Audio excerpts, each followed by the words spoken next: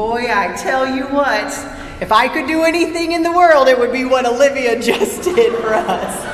That was fantastic. I love singing. I love singing in my car. I sing in my shower. If I weren't so mediocre at it, I'd sing other places too, but I don't.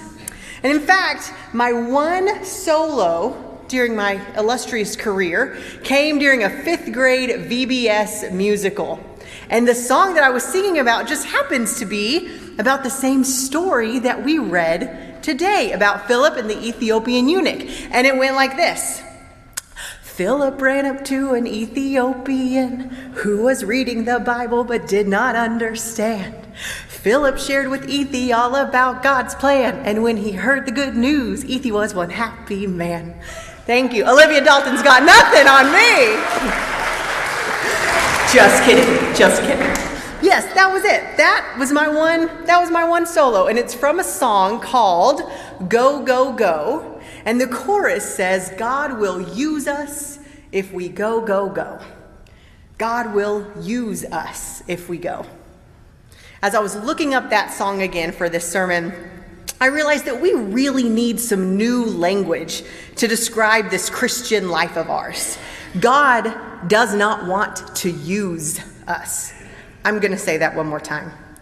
God does not want to use us. We are not tools. We are not inanimate objects that have no say in when we're used or how we're used. God didn't make us like that. Doesn't intend for us to be like that. We need new language. God created us for relationship. We have choice and agency and power. Rather than being tools that God uses, we are people that God invites to participate in God's work in this world. We are invited into relationship, and we are invited to participate as the Spirit is moving. The Spirit of God has been moving throughout the world since it began, when the Spirit was hovering over the waters of the deep in Genesis. And the Spirit is going to continue to move in and throughout this world. And we, as followers of Christ, are invited to participate in that work. But we aren't tools. We have choice. We can say no, or we can say yes. And in fact, that's what that VBS song was about in 5th grade, that we need to say yes when God calls us to do something. That's actually what every sermon I've ever heard about this story of Philip and the Ethiopian eunuch is about. We need to say yes. We need to obey like Philip did. We need to be missional like Philip. We need to evangelize like Philip. When Philip is our role model, we walk away from this story with a lot of good lessons. Now let me pause for a second, because many of you know that my family and I are moving. In fact, we just completed our move. We moved Friday and Saturday with the help of many of you, so thank you to those of you who helped us do it. I learned a lot of good lessons during the midst of that move. Let me share some of them with you. Number one, when you move boxes and furniture, your body can start hurting in places you didn't know was possible. I also learned that I completely underestimated the amount of stuff that my family has. Just completely underestimated it. The third lesson that I learned is, if you're in, let's just say, the midst of a move, and you take your church keys and you put them somewhere, and you think, I'll remember where I put those. You will not. You would be incorrect. And you will have to call your other church staff members to let you into the building on the Sunday that you're preaching. Those are some lessons that I learned. But in the midst of that move, in the midst of these past 2 days, there have also been a lot of things that have hit the news. Things that are concerning, things whose implications concern me. And I realize that I don't think what the world needs right now, I don't think what we need right now are more good lessons. I think what we need is good news. So in today's story from Acts, we're not going to focus on Philip. We're not going to focus on the good lessons that we could learn. Instead, we're going to emulate the Ethiopian and hopefully experience some good news in the process. So things we know about the Ethiopian. He was a eunuch. This is an important detail, but I'm not going to explain it to you. You can look it up in your Bible dictionary or explain it to your kids when you get home. He was a court official for the queen of the Ethiopians. He was in charge of the entire treasury, and he seems to be a Jewish convert, having come to Jerusalem to worship at the festival that we now know as the Festival of Pentecost. And that's it. Just a few simple details. But dripping from every one of those details is the fact that he was different. His country of origin made him different. It was the farthest reaches of the known world at the time. His clothes were different. His accent was different. His dark skin made him different. As a eunuch, he had been made sexually different. He was ambiguous, neither female nor really male. Everything about him could have been called into question as to whether or not he really belonged to the people of God, as to whether or not God would ever reach out to someone like that. In fact, there are verses in Deuteronomy that say that eunuchs are not allowed to enter the assembly of the Lord. It's literally in Scripture. But now at this point, we could head in the direction of how people disqualified the Ethiopian eunuch and how we need to not disqualify others. But this is not a sermon about disqualifying others. This is a sermon about how we disqualify ourselves. Perhaps the Ethiopian had spent his entire life feeling out of place, feeling like he never really belonged anywhere. He didn't really fit in the Ethiopian court because he was a God follower. He didn't really fit in the Jewish temple because he was from the Ethiopian court. And being a eunuch meant he didn't really fit in anywhere, and especially not with the people of God. No matter where he went, there was always something that made him different, something that made him feel like he didn't quite belong. But I also wonder about the mental and emotional realities that came from the life that he lived. He certainly remembered the pain of being forced to become a eunuch. He probably carried wounds and scars on his body. I imagine he carried around shame or anger or humiliation.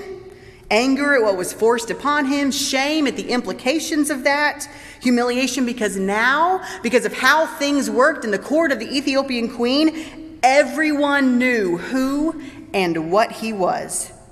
There was no hiding it. There was no denying it. And everybody seemed to have their own opinions about it, about him. Even this God he worshiped, said that people like him weren't welcome. I wonder how that affected him. Mentally, emotionally. I wonder how that affected his heart and his soul. And I wonder how those same types of things affect us in this room today. Do any of us ever feel like we don't belong? Like we just don't really fit in? Like who we are or how we are just doesn't always seem to fit the way we think it should? Do any of us carry around pain in our bodies? Maybe pain that comes with scars or wounds. Maybe pain of bodies that are diseased or bodies that don't work the way we think they should or don't work the way they used to. Perhaps it's not physical pain, but other aspects of our bodies that breed shame or anger or humiliation or fear of what others may think. Maybe we think our bodies don't look right or don't work right or have something off about them. We have so many messages coming at our bodies from so many places these days. And like the eunuch, maybe we have come to believe that something about us makes us wrong or bad or unlovable. I imagine that some of us have had situations like the eunuch experience where things were forced upon us that were never our intention, things that we never planned, things that we never wanted, and now we carry the weight of those situations as a burden of grief or anger or resentment. For others of us, maybe it's the choices we did make. Maybe it's the things we did choose that we look back on and realize that set our lives on a path that we really wouldn't choose again, and we continue to experience guilt or regret for that. Friends, I don't know which of those things apply to you, but the Ethiopian eunuch understood all of them. He lived this on a regular daily basis. He carried around these things in his body every single day. Shame and grief and pain and anger and struggle and lack of belonging. Every day. And then he picks up the scripture and he starts reading out of the prophet Isaiah about a man who was beaten. A man who, like a lamb, was sheared, who was taken away to be tortured and to be killed, who suffered public humiliation at the hands of others, a man for whom justice was denied. And the Ethiopian looks at Philip and goes, who's Isaiah talking about? Is he talking about himself or is he talking about somebody else? And the scripture says that Philip started with that verse and proclaimed the good news of Jesus Christ. And then the next thing we know, they come upon some water, and the Ethiopian says, look, here is water. What's to prevent me from being baptized? So Philip proclaims the good news, and immediately the Ethiopian wants to get baptized.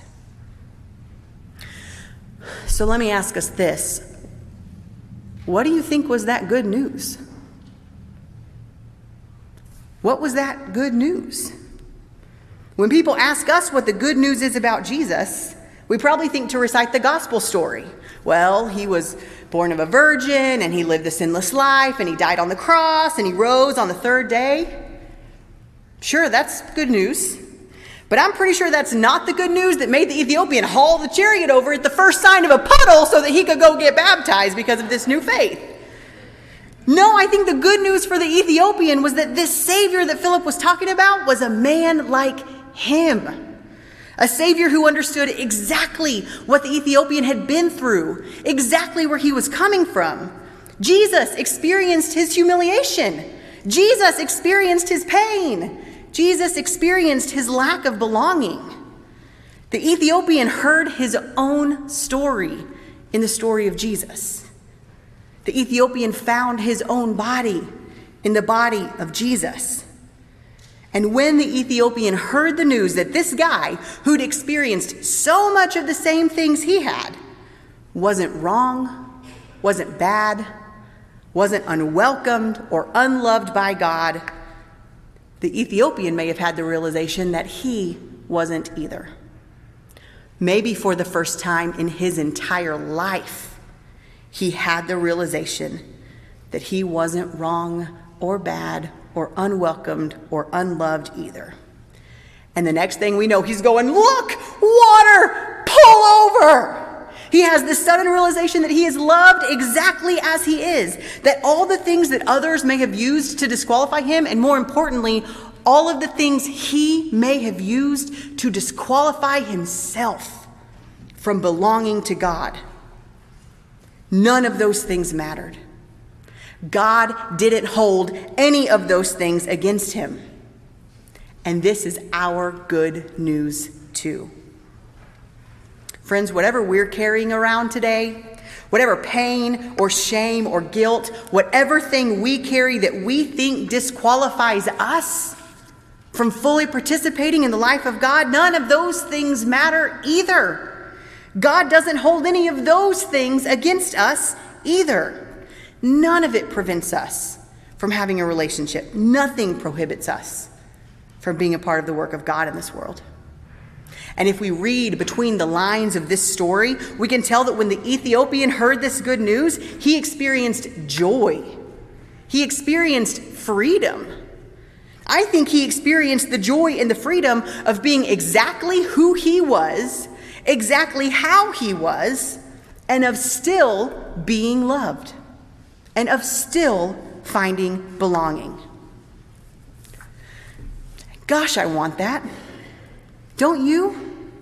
Don't we want the joy and the freedom and the belonging that the Ethiopian eunuch experienced? The good news is that Jesus gives us these things in him. We already have them in him. God wants us to experience this. God wants this for us. And here's how I know. Here's how I know that God wants this for us. At the beginning of our story, God tells Philip to get up and go to a random desert road. Why? so the Ethiopian eunuch can find joy and freedom and belonging. Philip's walking down the road and God calls him to catch up to the chariot. It's kind of funny. He's walking in the chariot, it's going faster, and God's like, hey, go catch it. He's like, okay. And he takes off. Why did God tell him to do this?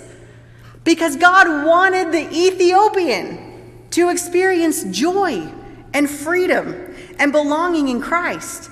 This is not a story of Philip evangelizing the Ethiopian eunuch who then decides to pursue a relationship with God. This is a story of God who intentionally and deliberately decided to pursue a relationship with the Ethiopian eunuch. A God who intentionally and deliberately gets Philip up and to the right road, to the right chariot at the right time, so that God could tell the eunuch that he is loved and that he belongs and that God wants him in Christ. The eunuch who others may have thought was too far out there, God didn't really do that. The eunuch who himself may have thought that God would never really want someone like him. And yet God told Philip to go. God told Philip to catch him. God wanted the Ethiopian to know that he was loved and that he was wanted. And God wants us to know this too. And when we do, when we really know that God wants us and pursues us, that God says we are loved and we belong, this is where our confidence comes from. This is how we have confidence to do the crazy or ordinary or usual or radical things that God may be calling us to do as we participate in the work of the Spirit in this world. When we really know this, we can say to others and we can say to ourselves, I have confidence. Besides what you see, I have confidence in me because I have Christ in me. I have confidence because I have Christ. And thus I have joy at being me. And I have freedom to be me. And I belong just by being me. It was true for him then, and it's true for all of us now. And it's good news. As we prepare for communion today, I want us to take a short moment of silence, and I invite you to ask God to reveal to you what stops you from experiencing Christ's joy or Christ's freedom or belonging in Christ. Ask God to show you the ways that you may be even unintentionally disqualifying yourself. Maybe you can even use the same question that the Ethiopian did. What prevents me? What prevents me from fully living into this relationship of love and trust and belonging with Christ? And then let's ask God to give us the confidence to live into Christ's joy and Christ's freedom and experience Christ's belonging as a loved and a wanted member of the body of Christ.